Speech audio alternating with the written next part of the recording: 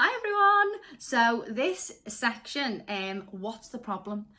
So did you know I normally have to ask people the problem 7 times before they tell me the problem? And that's not because they're not telling me, it's because ultimately they don't know either. So what is the problem in your mind probably isn't the problem. It goes way deeper. Now, as you go through these questions, you're gonna feel annoyed.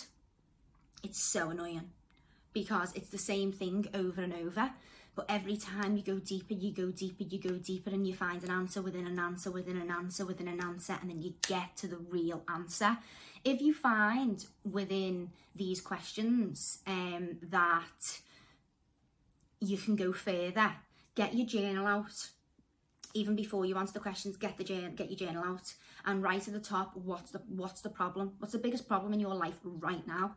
And then write that underneath and then ask yourself, how is that a problem? And how is that a problem? And how is that a problem? And keep going and keep going and keep going and keep going and keep going and keep going and keep going. And you'll get to it and you'll go, oh my God, that was like not even like what I thought the problem actually was. So how can we solve the problem if we're trying to solve the wrong problem? So this is the problem. This is the problem.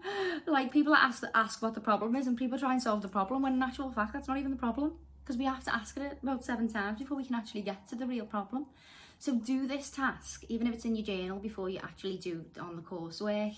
And it's quite annoying, but it's brilliant when you actually get to the problem, because then we can solve it.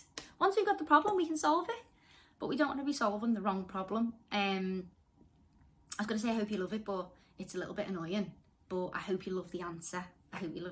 Thank you.